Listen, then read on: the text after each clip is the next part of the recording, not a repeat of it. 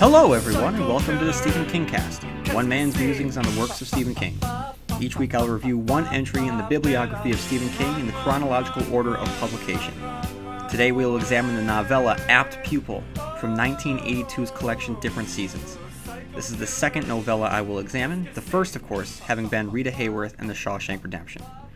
Now, this is my second time reading Apt Pupil, the first time when I was young, way too young to really grasp the disturbing nature inherent in this story, and make no mistake, this is a very, very disturbing story. But I'm going to get into that. Before I begin my review, let's just take a look at the Wikipedia summary so I'll have a foundation upon which I can build my analysis. In 1974, Todd Bowden arrives at the doorstep of elderly German immigrant Arthur Denker, accusing him of being a wanted Nazi war criminal named Kurt Dussender. The old man initially denies the allegation, but eventually acknowledges his true identity. But rather than turning Dussender over to the proper authorities, Todd asks to hear highly detailed stories about his crimes, having recently become interested in the Holocaust. However, Todd still threatens Dussender with exposure should he refuse his demands. Over the next several months, Todd visits Dussender daily under the pretext of reading to him, all the while badgering him into revealing more details of his atrocities.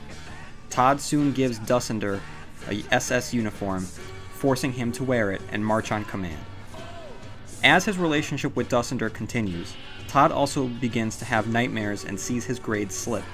After being confronted by his father about his grades, he forges his report cards before giving them to his parents.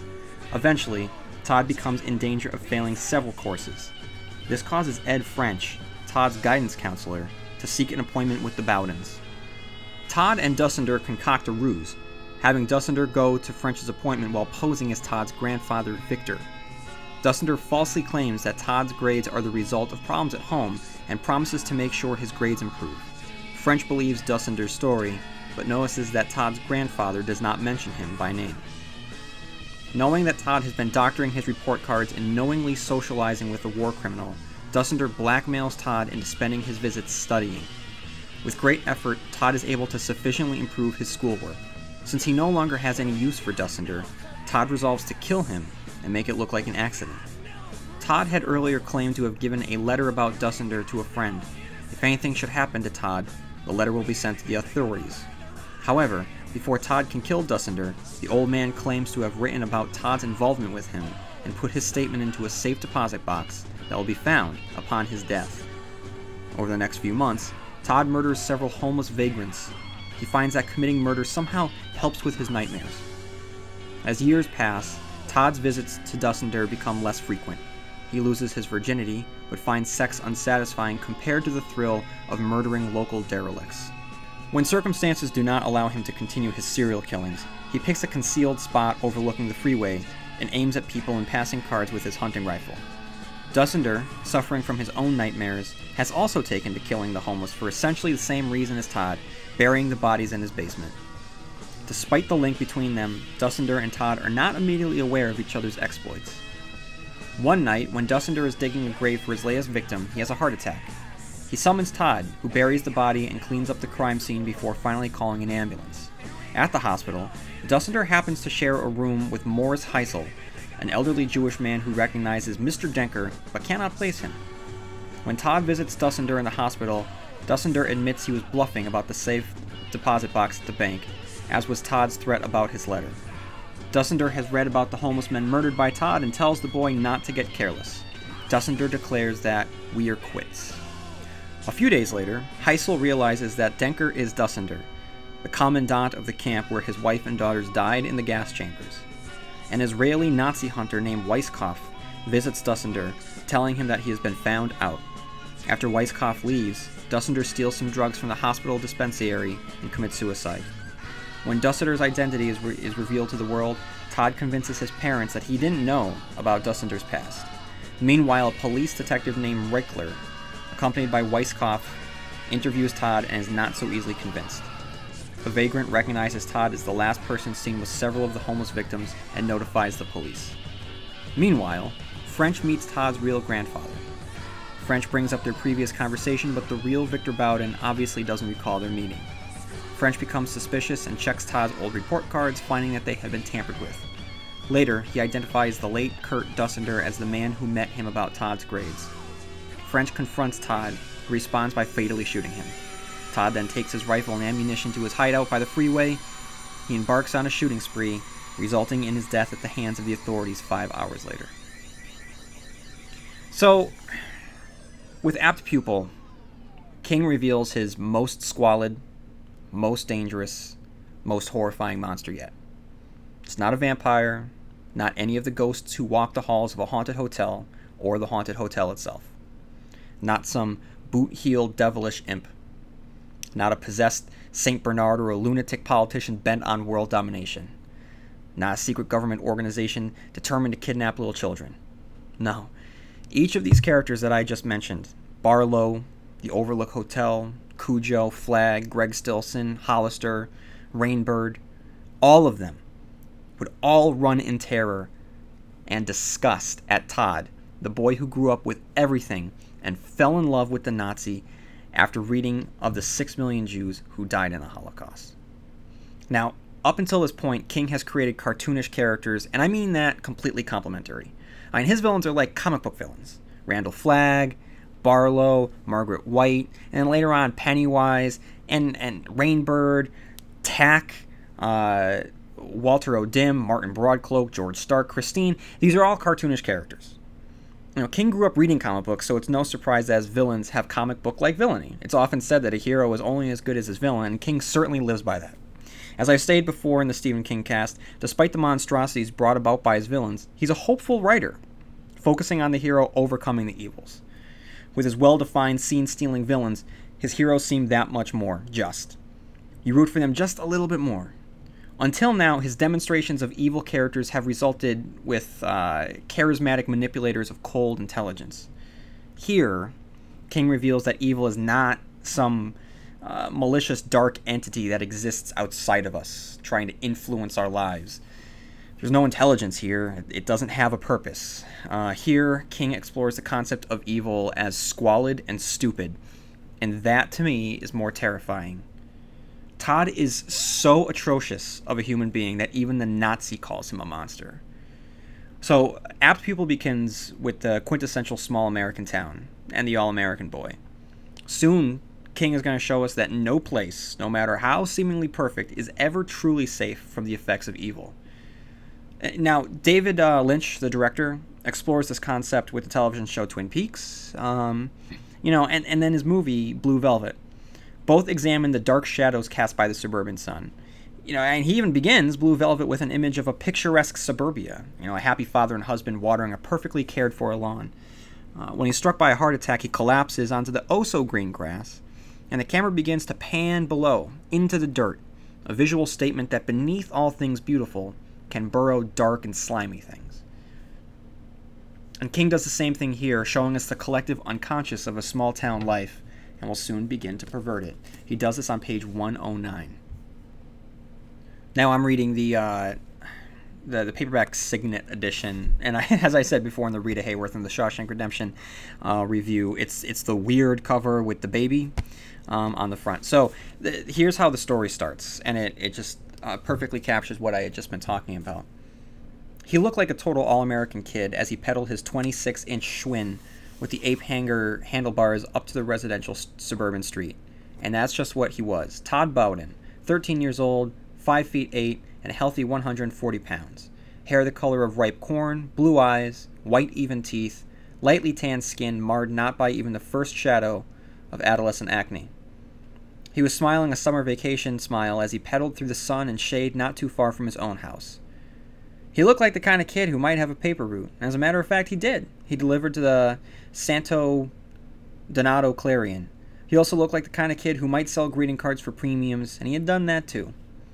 They were the kind that come with your name printed on the inside, Jack and Mary Burke, or Don and Sally, or the Murchisons. He looked like the sort of boy who might whistle while he worked, and he often did so. He whistled quite prettily, in fact. His dad was an architectural engineer who made $40,000 a year. His mom had majored in French in college and had met Todd's father when he desperately needed a tutor. She typed manuscripts in her spare time.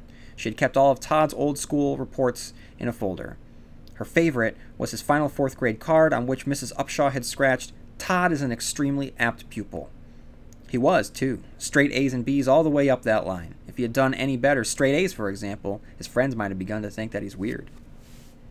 So King starts off with this perfect image of the perfect boy, the perfect small town, and soon perverts everything.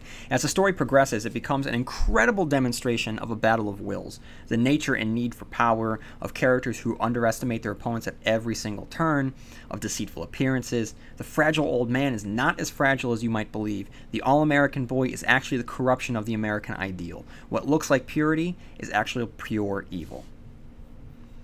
So, I want to talk a lot about the battle of wills and the constant reversal of power. The only thing that remains constant about these two characters, and I'm talking about Todd and Dussander, is their constant reversal of power. Just when one thinks that he has the upper hand, it's revealed that the other has usurped all control. Now, this first presents itself on the porch, after Todd has revealed to Denker and us that he knows of the old man's war crimes. At this moment, he is in control. Yet on page 114, when Denker invites him into his house, King writes the following. In spite of everything, Todd felt the onset of doubt. He couldn't be wrong, could he? Was there some mistake on his part? He didn't think so, but this was no schoolroom exercise. It was real life.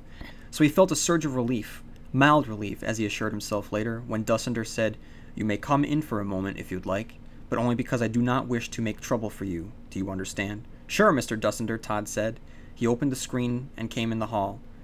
Dussander closed the door behind him, shutting him off. The house smelled stale and slightly malty. It smelled the way Todd's own house smelled sometimes in the morning after his folks had thrown a party and before his mother had a chance to air it out, but this smell was worse. It was lived in and ground in.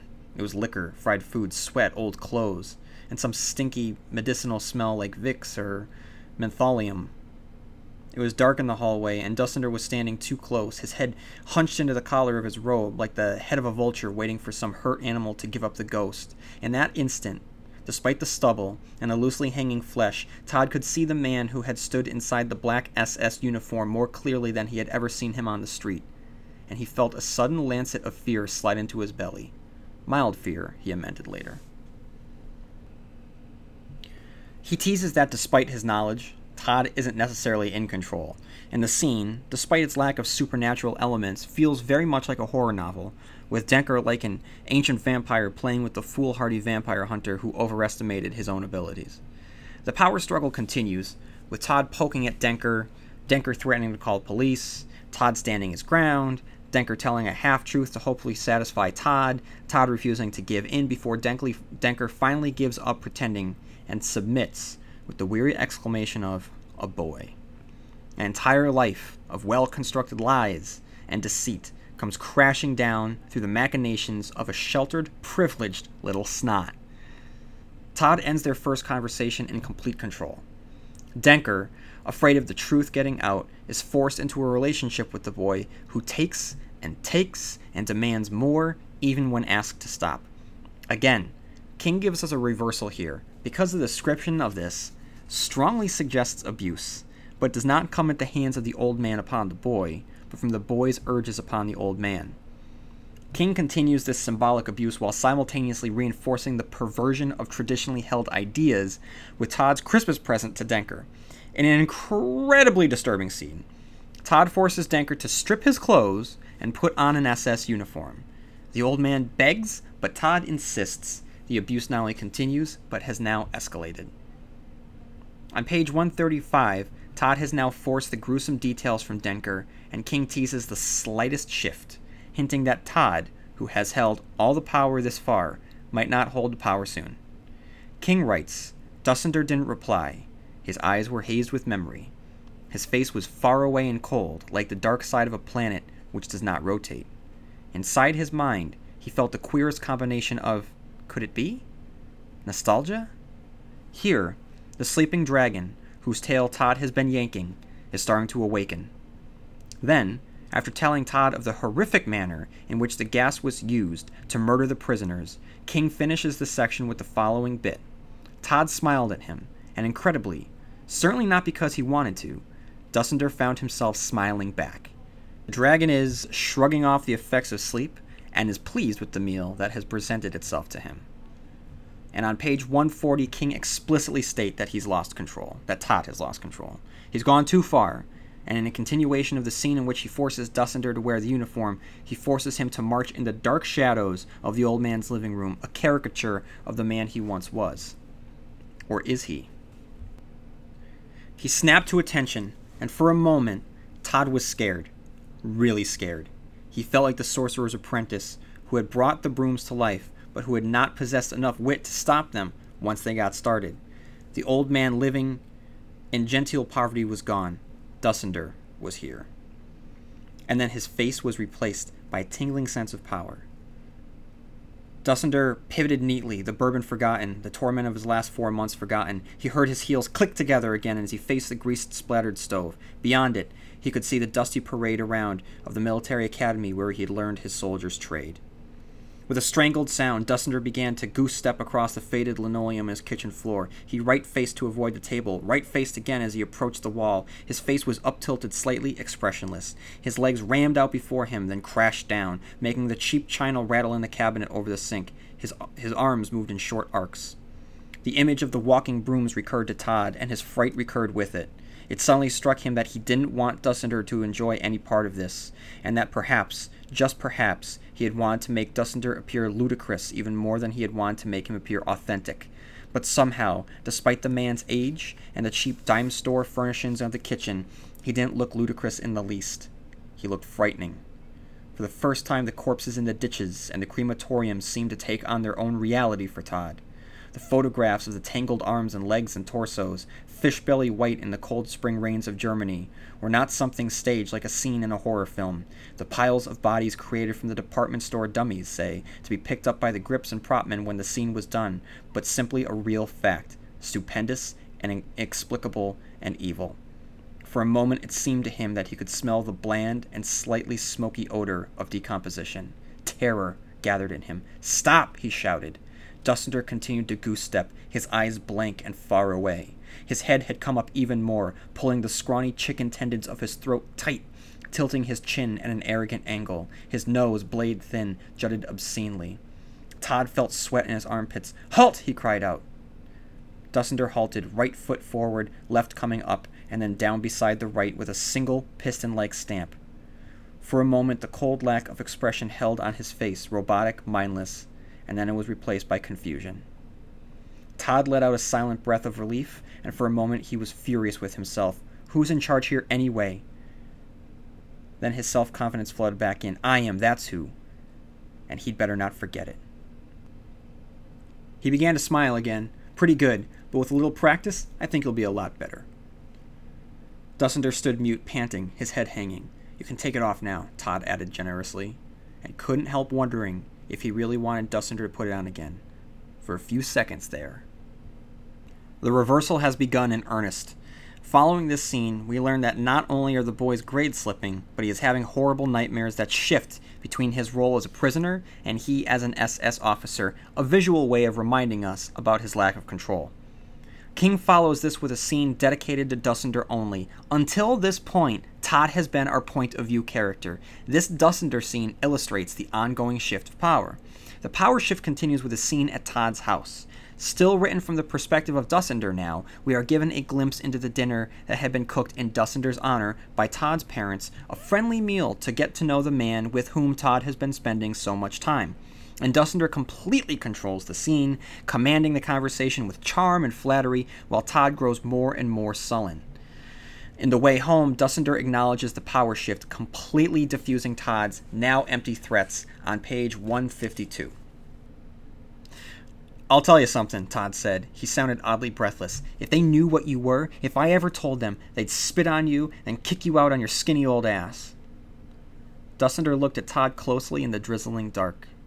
The boy's face was turned defiantly up to his, but the skin was pallid, the sockets under the eyes dark and slightly hollowed, the skin tones of someone who has brooded long while others are asleep. I'm sure they would have nothing but revulsion for me, Dussender said, although he privately thought that the elder Bowden might state his revulsion long enough to ask many of the questions his son had asked already. Nothing but revulsion. But what would they feel for you, boy, when I told them that you had known about me for 8 months and said nothing?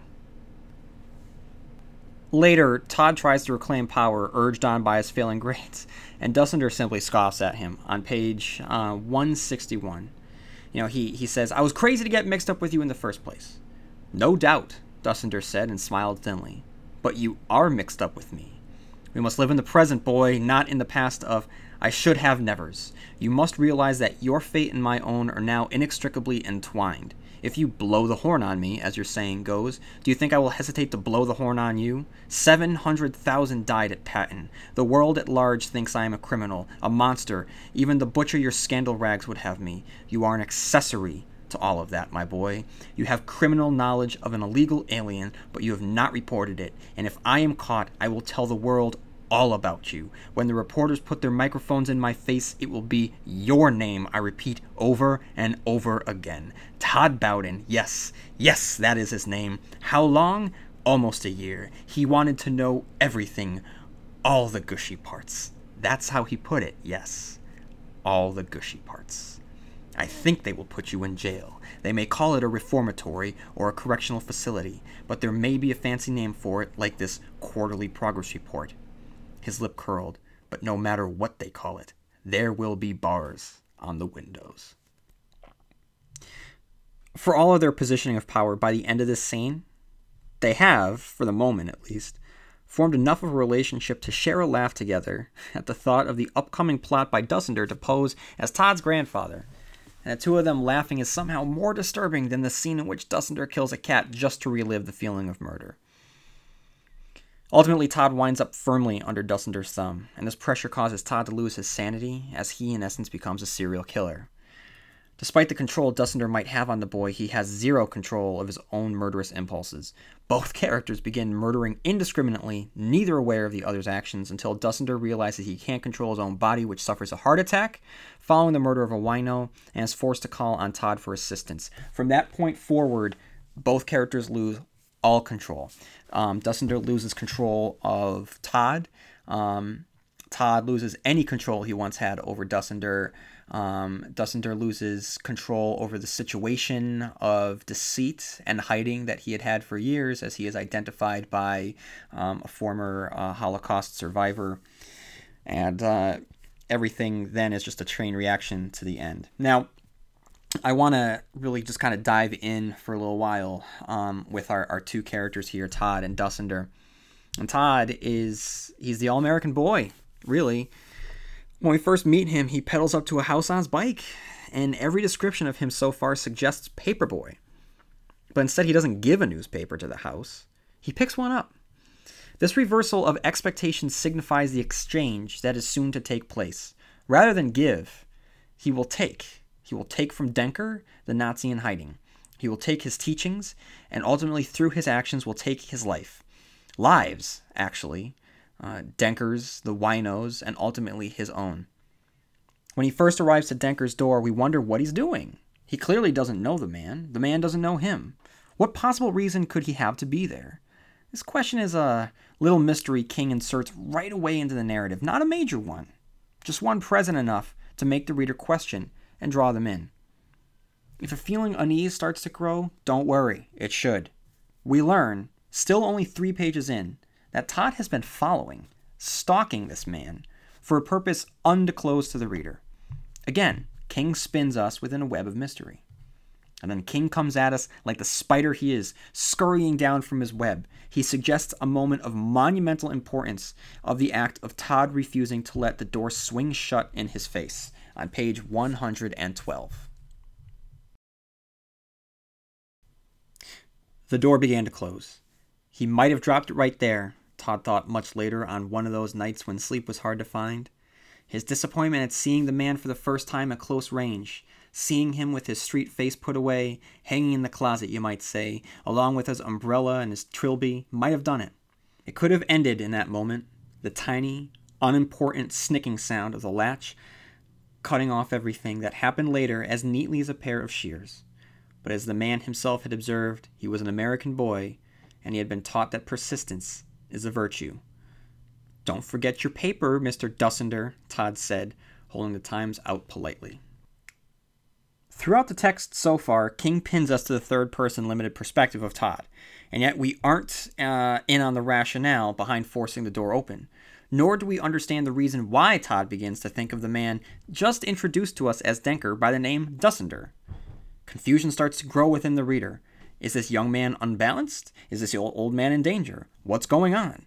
This need to know drives the story forward, and really, all that's happened so far is a young man knocking on an old man's door. This scene, where so little has happened, is loaded with suspense, mystery, and danger, while simultaneously educating us on the character traits between the two characters, the persistence and the presently restrained mania of Todd, and the desperate need for secrecy and anonymity of Denker. And now, only 4 pages in, King has given us conflict directly defined by the characters' traits. Only 4 pages in, and King is giving a masterclass on storytelling.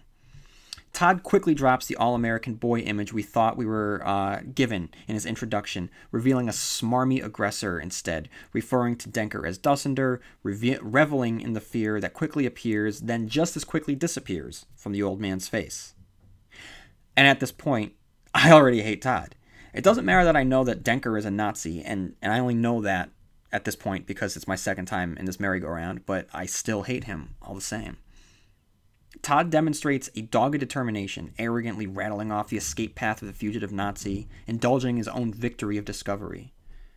Now, throughout the scene, King juxtaposes Todd's negative characteristics with his superior physical ones, which no doubt mirrors Dussender's own observations of the boy, sensing that despite the threat he poses, because of the danger he poses, the boy would make a perfect Nazi. Once inside the house, King reveals that the boy might be keen enough to put the pieces together, but is fundamentally stupid.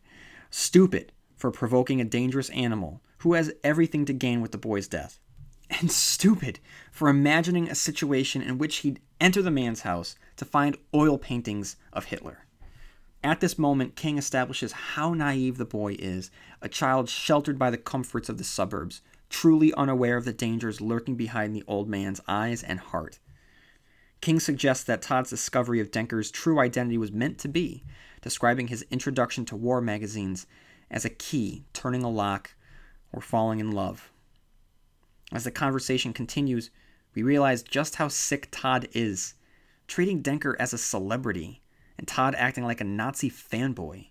He's full of gee-whiz spirit, proud of the A he received on his paper, telling Denker about it like he's talking to a parent he desperately wants to impress.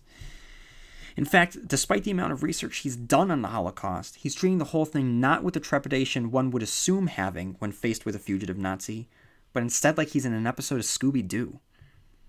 And he finally reveals to Denker that he doesn't want money, never even thought about money, but instead simply wants to hear about the Holocaust.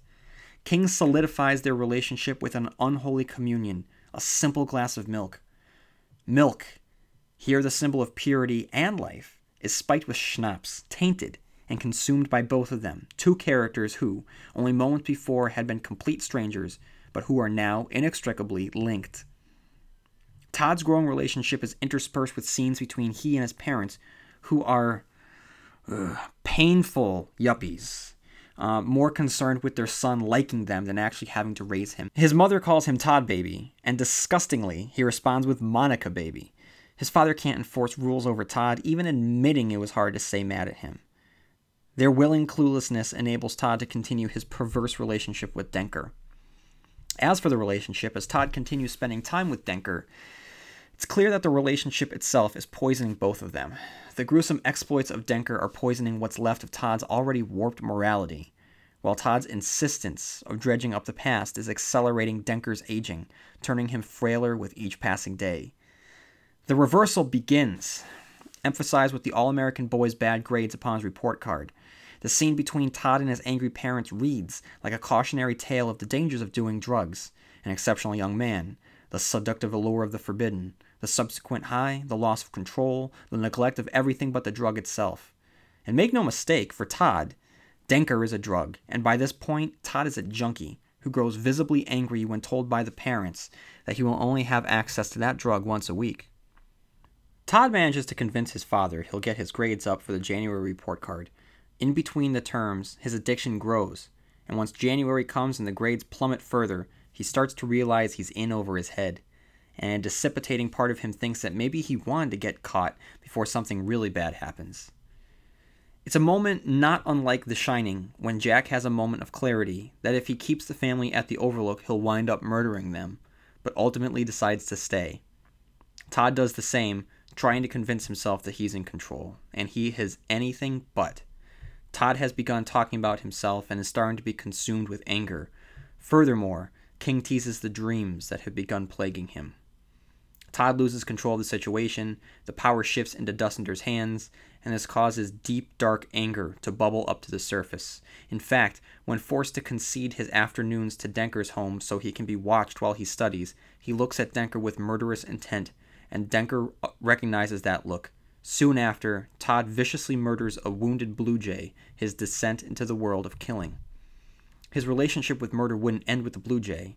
After he truly discovers that he has lost all control of Dussender, after he had begun to have wet dreams filled with torture and darkness, after he realizes that Dussender has begun spinning a web around him all this time, a web in which both he and his future are cocooned, after all of this, he dives into the world of murder, beginning with a brutal stabbing of a wino.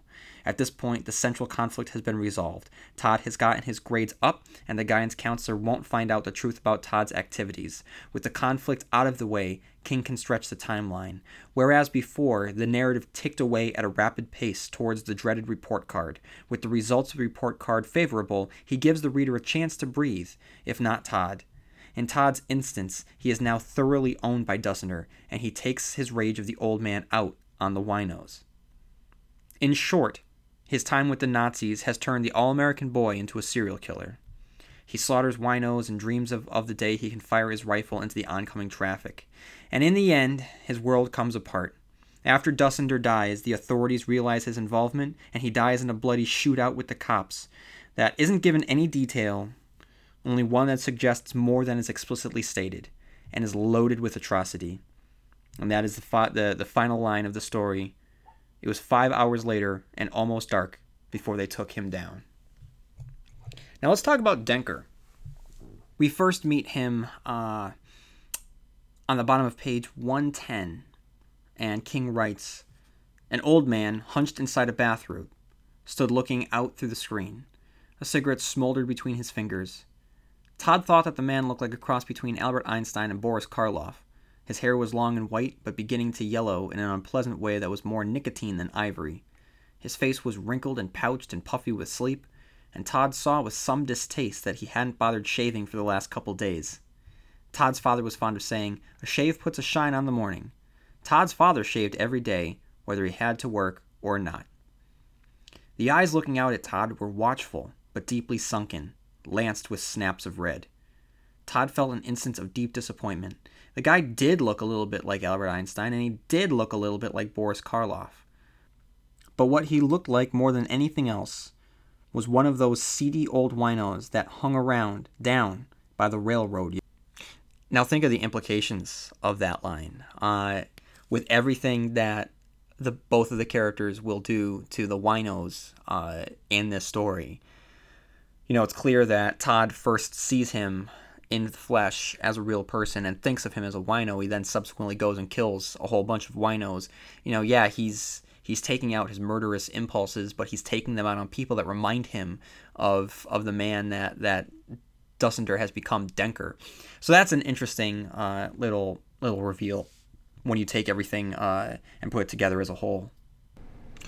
With what we will later learn about him specifically, that he's a Nazi war criminal, he's described not unlike a monster.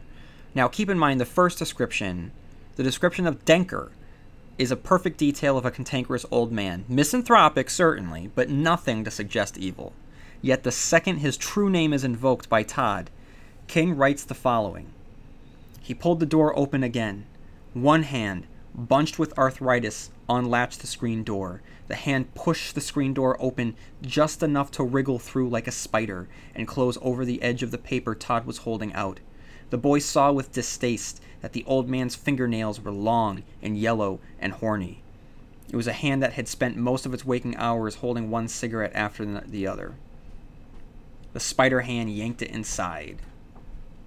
So His fingers are spider-like, his fingernails long, sharp, and yellow like claws. As King teases the man's name, he teases the monster hiding in suburbia. Now, Denker gives way to Dusseldor once Todd forces Denker to wear that SS uniform. What it does is that it conjures the beasts within, and he actually becomes grateful for the boy's presence because of it. With the SS uniform, Dusseldor finally emerges and begins to control the situation, demonstrating the masterful deceit that had kept him alive all these years. Charming Todd's parents, tricking Todd's guidance counselor, tricking Todd in believing he has a document hidden in a safety deposit box that will publicly condemn the boy upon his own death. Now, ultimately, he's undone by sheer coincidence. After he suffers a heart attack from the burial of a recently murdered homeless person, it just so happens that he is recognized by a fellow hospital patient who happens to be a Holocaust survivor. This resolution seems a bit deus ex machina, just a bit too coincidental to sit right with me. The short story began with the cosmic joke that for all of his manipulations, lies, identity changes, and paranoia, his identity was discovered randomly by a small-town boy who understood the concept of the Holocaust from an academic perspective, but failed to understand it from an ethical one. Just a boy. And as we approach the conclusion of the story, Dusseldor is again identified not by failure of his own devices or some tragic flaw, but for some sheer coincidence. That at the exact same time he was ushered into the hospital, so was one of his former prisoners. Now, on one hand, from a symmetrical standpoint, it sort of works, sort of. The story starts with the identification of Dusseldor when he least expects it, and the story ends with the identification of Dusseldor when he least expects it. However, to me, the multiple coincidences in a story that is grounded firmly in our reality, without any touch of supernatural, feels out of place, and frankly, it's kind of a cheat. If he had been undone through a mistake either he or Todd had made, it would have been incredibly satisfying, and within the realm of the tight thriller he had spun thus far. If someone had grabbed a hold of a loose thread in one of their stories and yanked, their lives would have come apart, and I would have rather seen that. King played with this, and he does end with it. And throughout the story we see the race against time to find a letter in Denker's home that would prove the lie Todd told to his father, to desperately trying to find one of those wino sneakers, to the fact that a mere guidance counselor almost brought both of them down. Monica on more than one occasion grew apprehensive at Todd's shifting personality. Now these are all examples of how the end could have come, examples that would have flowed organically from the central conflict established by their twisted, codependent, hateful relationship. The fact that neither of them is responsible for the events at the end is very unsatisfying to me. Instead, we are given an ending that suggests an unseen hand is placing the characters in various positions and gives us karmic retribution. That a Holocaust survivor could bring down a former tormentor is a great example of cosmic justice, but it wasn't the story that King was telling. It feels like the ending to a completely different story. Now, of course, I mentioned Todd's guidance counselor, who comes out of the woodwork to undo carefully put together lies, but his involvement is secondary to the identification of Dusseldor by Morris. In contrast, Ed French's investigation seems second fiddle, and too late, small potatoes compared to the global involvement of Dusseldor's reveal. In the end, as he commits suicide, he thinks fondly of the boy and wishes him well, grateful for the time spent in his company, and as he slips into permanent sleep, he realizes that upon death he will be terrorized for eternity by the dreams that had haunted him throughout his life. Now, with his death, everything threatens to come apart, and while I may criticize the coincidental nature of Dusseldor's own downfall by a random hospital roommate, I can't criticize the overpowering tension that comes after Dusseldor dies. Todd's story is threatened to blow apart. He realizes he won't be able to keep face under the interrogations of the men who had hunted Dusseldor across the world, and the little lies, one in particular in the form of an old letter, would bring ruination on his own future. Alright, I want to now get into the part of the podcast that I like to call the Kingisms, the tropes and patterns that we see emerge from Stephen King's works, and we see across multiple Stephen King entries. So the first is small town evil. All right, this is not the first time that we have seen evil hiding in small towns. In fact, it's something that King has made a name for himself because he deals with. We've seen it in Carrie. We've seen it in Salem's Lot. We've seen it in The Dead Zone with the murders in Castle Rock. We see it very explicitly in Cujo, where we just see the worst of humanity. And here we see it again. And this, to me, is very much like Cujo in the sense that it is so pessimistic, and King does not show any sort of hope for the human race, or he doesn't make any sort of positive statement on humanity whatsoever. This is a deep dive into the worst aspects of ourselves, and the fact that evil can exist, that it can exist in history and globally, and it can cause the murder of so many people with something like the Holocaust, and that today especially seems so far away, with a ridiculous segment of people believing that the Holocaust never happened even. So you have that, and then you have America, this, as it's presented here in the beginning, this beautiful small town with this all-American boy, and we realize that it's just a straight-up perversion, that evil can be found anywhere, and it can take any form. It can be an old man, and it can be a young boy. And that, to me, like I said earlier, is... It's scarier than any ghost or vampire that King can create. The second Kingism is capital letters to create a sensation. In this case, the annoying qualities of Todd's 5th grade Bugs Bunny lookalike teacher, Mrs. Anderson. Also, he plays with italics when we first meet Ed French, to just show how with it he seems and how hip and cool he thinks he is with the kids, but by focusing on these terms like dig it, it just shows just really how out of touch he is. Our third Stephen Kingism is connections. All right, Stephen King loves connecting his stories to previous ones that he's already written. And as a Stephen King reader, that's something, when I first started getting into Stephen King, something that I really, really loved. It just made me... They're little Easter eggs, and now Easter eggs are all over the place in popular culture. People wear their pop culture references on their sleeve, and they hide them in whatever medium that they're working in, whether it be a television show, whether it be movies, especially movies nowadays, whether it's, some sort of comic book movie, which are just littered with Easter eggs, or even something like James Bond. The latest one was Skyfall, and Skyfall was just filled with references and Easter eggs to previous Bond movies and celebrating the history of Bond. And so Stephen King loves doing this. He loves taking whatever story that he's writing with and connecting it to a larger world. And so here, Apt Pupil is absolutely no exception, as he refers to the events of Rita Hayworth in The Shawshank Redemption, also found within the collection of different seasons. Specifically, Denker tells Todd of the banker who had sold him stocks, and how he had been in prison and jail for murdering his wife. Now, that banker, of course, is Andy Dufresne. Dussender also makes reference of Spring Heel Jack, a character within the story Strawberry Spring from his collection of short stories Night Shift. Our Stephen Kingism number 4 is something that he does over and over again in many of his stories, and I just think that Stephen King must love this image, and that's people making such tight fists they dig little bleeding half-moons into their palms. Now, Todd does this. He's so angry and he's squeezing his fists so hard that his fingernails dig into his skin, leaving little bleeding crescent moons. So keep your eyes open for that description, because that's just one of the tools that King loves pulling out of his toolbox. Number 5 is the suicidal, sexually twisted serial killer. Here, it's Todd. Most recently, it was Brady from Mr. Mercedes. Towards the end of this story, Todd is almost interchangeable with Brady. He's on a suicide course, and he's going to take out as many people with him as he possibly can. And it's just his character traits and Brady's character traits are pretty much exactly the same. And number 6... it's the unwanted insertion of a gun barrel into somebody.